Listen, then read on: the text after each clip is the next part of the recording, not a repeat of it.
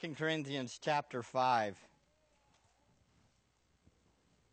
The title of our message tonight is it a Good Friday for you? Is it a Good Friday for you? I was reading through passages thinking about this weekend and trying to put my mind around whether I was going to keep going in Matthew or take a break because I didn't know if I'd get to the last section of Matthew that I really wanted to try to hit, and ran across this passage and was intrigued by it and ended up spending hours trying to figure out what it meant. And so I said, we're going to go with this passage because it's an excellent passage on the gospel. It gives a clear presentation of the gospel for tonight, and then we'll see what we do Sunday. It's looking like I'm probably going to just keep going and do the last section from 5:16 to 21 on Sunday, because it's just spectacular truth, wonderful truth for us to contemplate. So why are we here tonight? It's Friday night. The weekend is here. The storm has passed. Most of the world is kicked back, relaxing. The week's over. Much of the world celebrates by beginning to drink their worries away. Much of the world wants to do anything but examine themselves and humbly submit and worship God on a Friday night. So why are we here tonight? Are you motivated to be here tonight? Is there a reason for you to come tonight? Is it a Good Friday for you? That's why we're here, right? We're here because it is a Good Friday for us. We come tonight to worship, to humbly remember what Christ has done for us, to reflect again on the gospel, to preach to our hearts how much Christ loves us, and be reminded of how much He loves us. So what is our motivation for being here? Put simply, it's the love of Christ. And so Paul has that same motivation as he's speaking to the Corinthians. He's unfolding his motivation for ministry. There has been attacks from other people within the Corinthian church that have attacked him, and he's had to defend himself a little bit. And so in this section, he begins to unfold why. Why is he serving? Why is he ministering? And his motivation is the same motivation we're here tonight, and that is to worship and honor our Lord. He loves us, and we know it, so we want to serve Him, we want to know Him, and we want to worship Him. So look with me at 2 Corinthians chapter 5, verse 14 and 15. This is one of the motivations that Paul gives us, a wonderful motivation for us to contemplate. 2 Corinthians 5, 14 and 15. For the love of Christ controls us, having concluded this, that one died for all. Therefore all died. And He died for all, so that they who live might no longer live for themselves, but for Him who died and rose again on their behalf. There's his motivation. It's the love of Christ. Paul explained why he ministers and serves to the Corinthians. That's what he's been doing in this book. Not quite as harsh as he is in 1 Corinthians. It looks as though there has been some repentance that's happened within the church, and so there is some reconciliation that's happened with them. Paul is defending himself, however, against maybe the thorn in the flesh, somebody that's in the church that's just constantly harassing him. Paul just finished explaining in verses 1 to 10 the judgment that the believers will face. Yes, you heard that right. The judgment that the believers will face at the judgment seat of Christ in verses 1 to 10. You say, well, I didn't think we were going to suffer judgment and we weren't going to face judgment. There's no longer any condemnation for those who are in Christ Jesus. We're not going to be judged, right? If we're true believers. Well, this is a judgment seat of Christ where not that we are sent to hell, but we lose reward and we face our judge, our Lord who bought us, who died for us, and we want to be pleasing to Him. There is a day where we're going to stand before Him as believers. And that's what he talks about in 5, 1 to 10. Then Paul begins to explain his motivation again of his ministry to them. In verses 11 to 15, that's what this section's all about, is his motivation for ministry to them. First, Paul explains in verse 11, look at it. In verse 11, he explains his reverential fear of Christ is what motivates him. In light of facing Jesus at the judgment seat of Christ, the day that we're going to stand before him, in light of who he is and that he's Lord of all, he says, therefore, knowing the fear of God, we persuade men. But we are made manifest to God, and I hope that we are made manifest also in your consciences. So, Paul's motivation is what? His reverential fear of God. Do we as believers have a fear of God? Yes. Do we have a fear of Christ? Yes. Is it one that says, oh no, we're going to be sent to hell? No, that's not our fear. But we do have a fear of who he is, that he is the Lord. He is our master. He's the one that bought us. He's the one that's in control, sovereign control of all things. And that one day we will stand before him. And we have a reverential fear of him, a good and healthy fear of him. And we also know that he is a just judge. And so it provokes us and motivates us to share the truth with others, with those that don't know him and those that do know him. A right understanding of who Christ is. That was his first motivation Paul alludes to.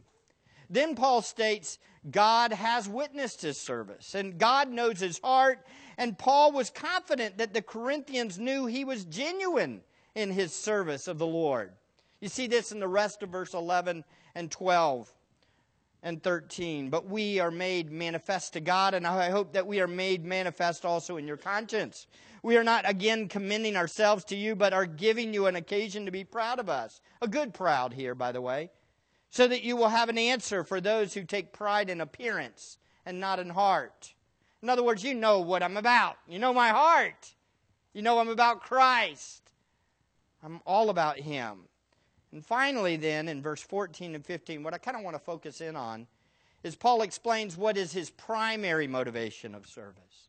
What is his primary motivation of service? And he expands it to all believers. He says, in effect, we're all motivated by this truth, by the gospel. And I hope that that's why you're here tonight. You're motivated by the same thing that motivated Paul to serve. And it's the same thing that got you out here tonight on a Friday night. It's the love of Christ, isn't it, beloved? Look at it. In verse 14, he states, because the love of Christ controls us, having concluded this. So, what is the this? We'll talk about that in a minute, but let's talk a little bit about this whole idea of being controlled by the love of Christ.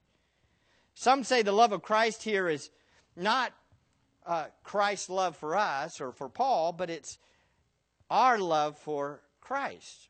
The love of Christ. That is that Paul's love for Christ is what controls him.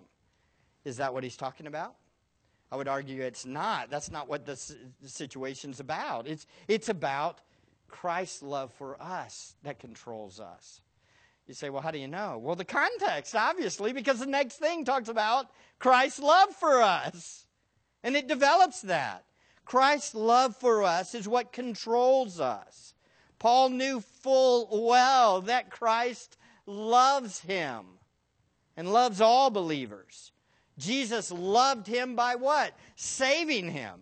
Jesus was loving him by continually interceding for him to the Father. And Jesus would love him till the end. He understood the good news of Jesus Christ, that Jesus loves us. So why are we here on Friday night? Probably the same exact reason, because we know Jesus loves us. You say, well, that's awfully simple, Pastor Mike. That's what you wanted to say tonight? Yeah. That's why we're here. What a glorious truth. Christ loves us. That's enough, isn't it? It should be enough to control us in everything we do, right? It's why we get up in the morning. It's why we share the gospel with others. It's why we serve one another. It's why we serve our families. It's why we take the Lord's Supper. It's why we come to church. It's why we do everything, because the love of Christ controls us. It impels us. It compels us. It motivates us. So this love of Christ was the controlling influence in Paul's life. It was why he lived. Christ's love was everything to Paul. Galatians 2:20, he states, I have been crucified with Christ, and it is no longer I who live, but Christ lives in me. And the life that I now live in the flesh, I live by faith in the Son of God, who loved me and gave himself up for me. That's it. So why are we out here on a Friday? The same exact reason. He died for us. He gave himself up for us. This love for Christ is was not just for Paul, but he states, notice in your verse 14, the love of Christ for us. Very important. Very important to set your context, because we're going to talk about some very deep things in a second. So make sure you get your context. The love of Christ for us. For us. Who's the us? It's all who what? Believe. It's all who are trusting in him. It's all those he has chosen. It's all those who he has called. The love of Christ was the motivation for the Corinthian believers too. And it's the motivation for all of us in the room, isn't it? You know, we often say that and we even say this to our loved ones that don't know Christ. We say, you know, God loves you. Christ loves you. And they don't get it, do they? Does it motivate them? It doesn't motivate them. If it motivated them, then they would be what? They'd be saved and they'd be serving him and they would be loving him and enjoying him, and he'd be better than everything in this world, wouldn't it? The context is very clear that it's the love of Christ that compels us, that takes us out of here on a Friday night instead of being out like the world, partying. I would never want to be anywhere but here. How about you? I want to be here. I want to take the Lord's Supper tonight. I want to fellowship with you who are in Christ, because Christ loves us. That's the context. Paul and the believers were certain of Christ's love for them. Notice it says, having concluded this. You say, who concluded this? Well, this is here we go. We're going to give you a little bit of grammar. A plural participle. A plural participle. What's that have to do with anything? Why would you even bring up that it's plural? Well, because Paul is assuming that the believers, the Corinthian believers, are a part of this conclusion. They have concluded also. They know it for a fact. How many of you know for sure, and you don't have to raise your hand, that Christ loves you? You say, well, I think he does. No, he does. If you've been born again and you love him, you trust him, you know that he loves you. He's made you alive in him. That's the point. Paul will do anything. He'll take any kind of beating. He'll take any kind of service. He'll take any kind of harassment. Why? Because he knows Christ loves them. This is our message too, by the way, isn't it? We'll see this Sunday. This is what we're about, aren't we?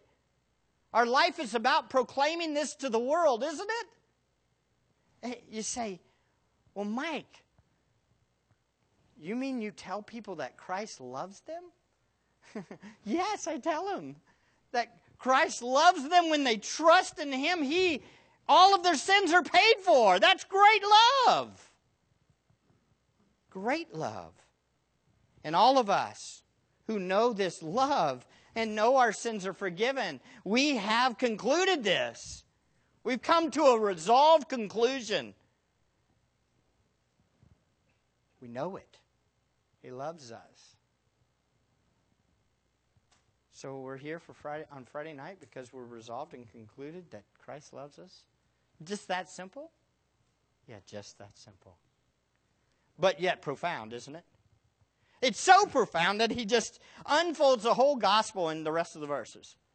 In 2 verses, in just a couple sentences, unfolds the whole gospel in just a few sentences. Look at it. The believer is controlled by the love of Christ. knowing emphatically and conclusively, Christ died for all. And all died, and Christ died so that we might live not for ourselves, but for Him who died on our behalf. Again, the context tells you the all.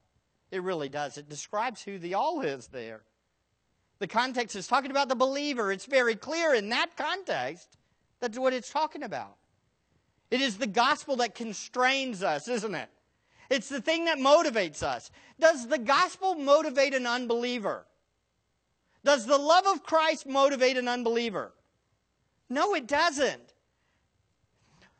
So is it possible that there's some here that don't know the love of Christ? Is it possible? Absolutely. There could be reasons that we're here, that we're motivated to be here, that are not the love of Christ and that Christ died for us. It could be that you're here because your parents said you got to go here. That doesn't necessarily mean that you know the love of Christ, that you understand that Christ died for you. And so for the kids that are in the room, you might be contemplating this. You might be thinking, does Christ love me? If you turn to Him and trust Him, you can know that He loves you. He loves you. Personally. I don't care what age you are. If you see your sin and you recognize your sin and your need of a Savior, and you cry out to Him and say, I believe I need you, guess what? Your sins are forgiven. You believe in Him. Your sins are forgiven. And you can know that He loves you. That's good news, isn't it?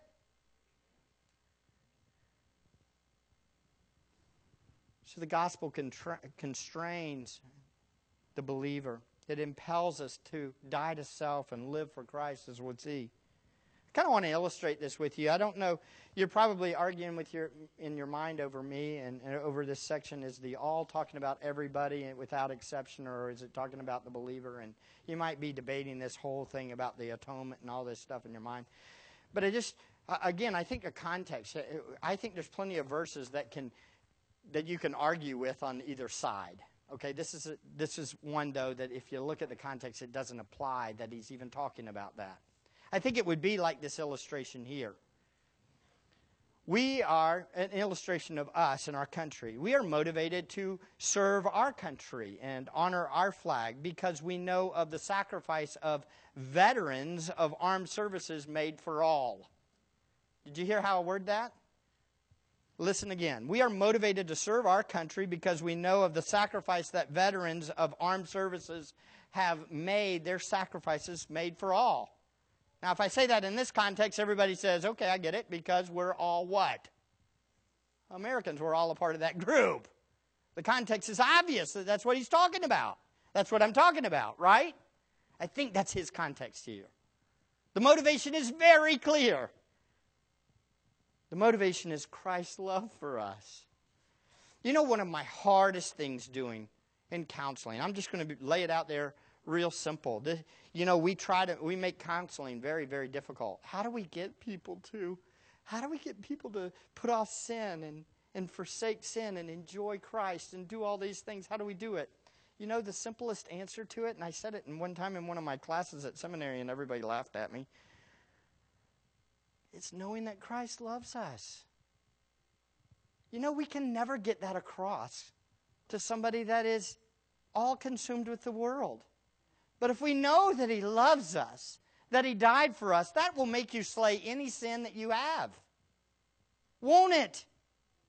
It motivates us. It motivates us to do things crazy, like forgive people that hurt us, or turn the other cheek, or to come out on a Friday night when it's beautiful outside, just to serve and worship our King. This love of Christ is what compels us. It restrains us. It persuades us. It's the love of Christ. However, Paul does explain the gospel here in some general terms. Notice in verse 14 and 15, the proof is found in verse 15, themselves. Why didn't he say ourselves? Now that does throw a little wrench in it. If you look at it at the end. He says, and he died for all, so that they who live might no longer live for themselves. That's a general sense, isn't it? It's third person, themselves instead of ourselves. So Paul is speaking in general of all believers who have died in Christ, who live for Him, not themselves.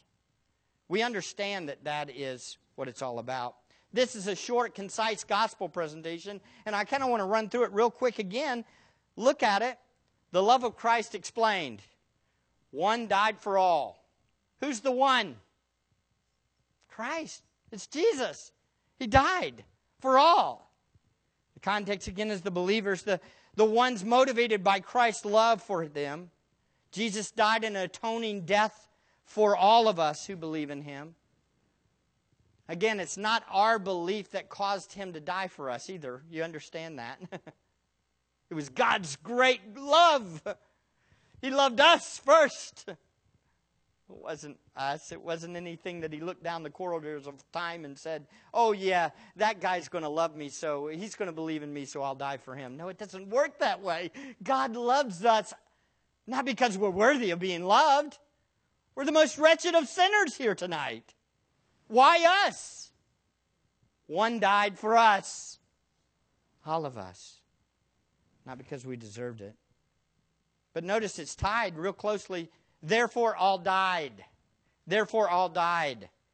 The therefore is tightly linked to Christ's death. And again, if you were to say that death is talking generally about all people here, the problem with that is that how does that link with Christ died? That doesn't make any sense. If you said, Adam sinned, so therefore all died, that might make a little bit more sense. But his point is what? Christ died for all, therefore all died. The all must be died in Christ. All who died in Christ. That's all of us who have died with Him. You say, well, I didn't die with Him. Did you die with Him?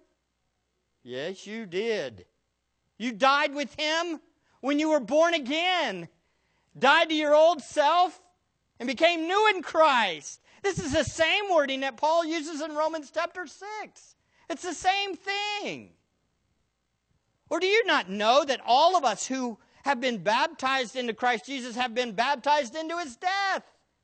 Therefore, we have been buried with Him through baptism into His death, so that as Christ was raised from the dead through the glory of God the Father, so we too might walk in newness of life. We'll talk about that in a second. For if we have become united with Him in the likeness of His death.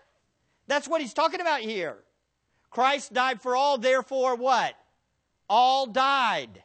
That's the union that we have with Christ, that we died with Him. The likeness of His death. Certainly we shall also be in the likeness of His resurrection, as we'll talk about in a second. Knowing this, that our old self was crucified with Him, in order that our body of sin might be done away with, so that we would no longer be slaves to sin, for he who has died is free from sin. Oh, beloved, aren't we here? We know the love of Christ, and we're free from bondage to sin because we died with Him. That's good news, isn't it? So what brought me out here tonight? It's my death with Christ. That Christ died for me, and therefore I died with Him. This is what Paul was talking about in Galatians 2. It's that union we have with Christ. It's talking about call it the mythical union, or the mystical rather, not mythical, mystical union every true believer has with Christ. We died with Him. Notice back to 2 Corinthians 5:15, it says, and He died for all. Wait a second. Didn't he say that already? Didn't he already say that? Paul already said He died for all. Yes, he did. But this time, God gives the purpose that Christ's sacrificial death. He says, so that. What is the purpose of Christ's death for us? What is it? There's a negative purpose and then a positive purpose. He says, Christ died for all, so that believers wouldn't do something. And so that believers would do something. That's what he says, a positive or a negative and then a positive. The negative is what? So that they who might live, rather, so that they who live, if we died with him, it's an automatic that we what? Live with him too. We're now alive with him. So that they who live might no longer what? Live for themselves. Okay, here we go.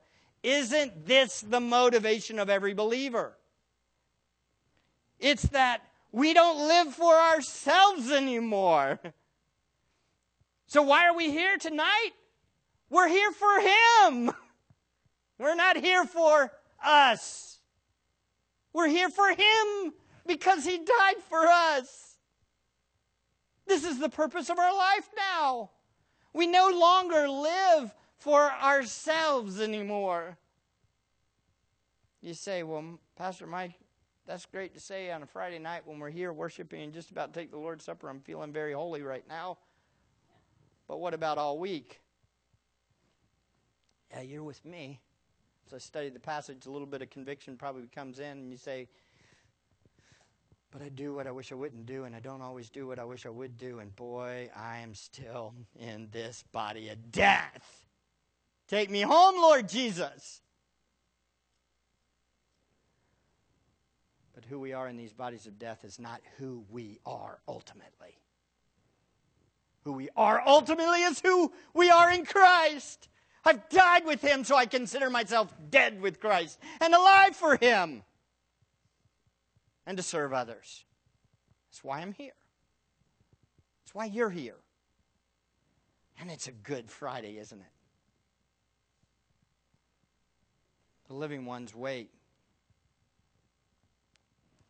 We believe, we trust, we walk. Now, if we have died with Christ, Romans 6:8-11, we believe that we shall also live with him.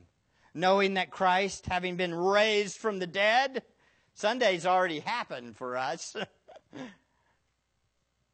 Right? Resurrection Sunday's already happened for all of us who have believed, right? We're just going to worship what's already a reality for our lives because Christ is alive even on Friday for us. Because he died and then he was raised from the dead and is never to die again. Death no longer is master over him.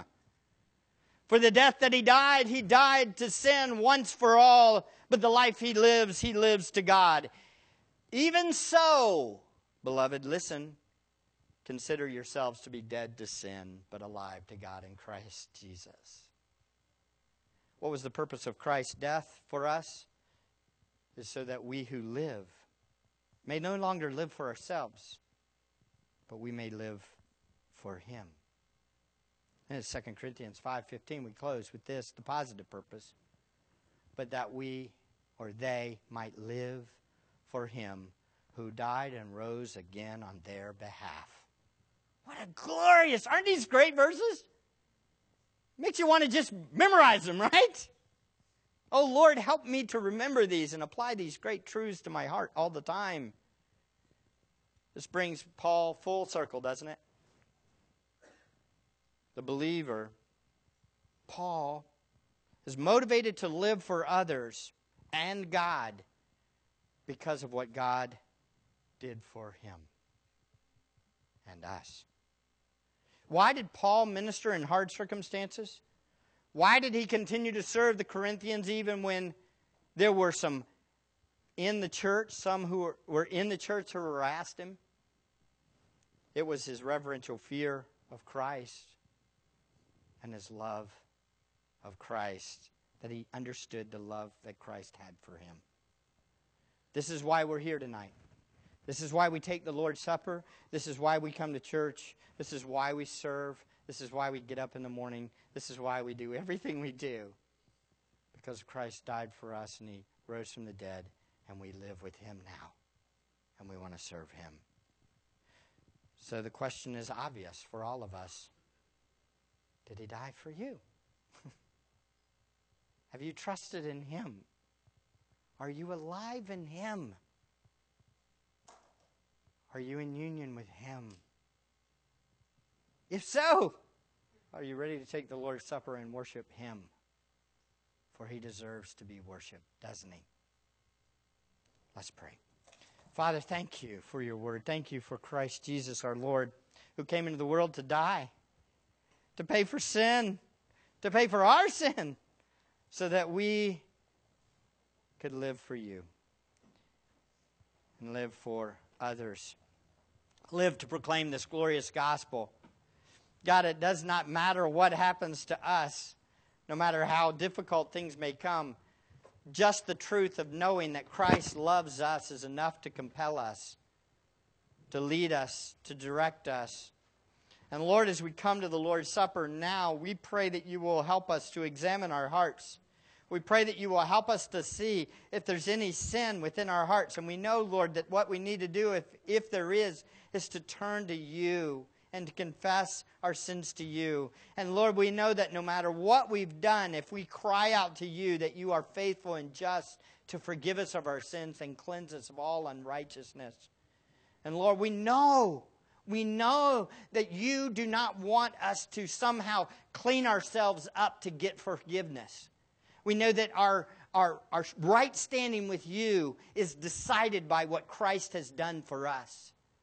And we then know that no matter how bitter or whatever has been in our souls, that we can then turn to you and trust you that all of our sins are paid for. And so we cry out to you, God, please forgive us of our sins. Help us, Lord, to just trust you, to know that you love us. And help us now to enjoy the Lord's Supper, remembering what Christ Jesus did for us. We pray this in the matchless name of Jesus Christ our Lord.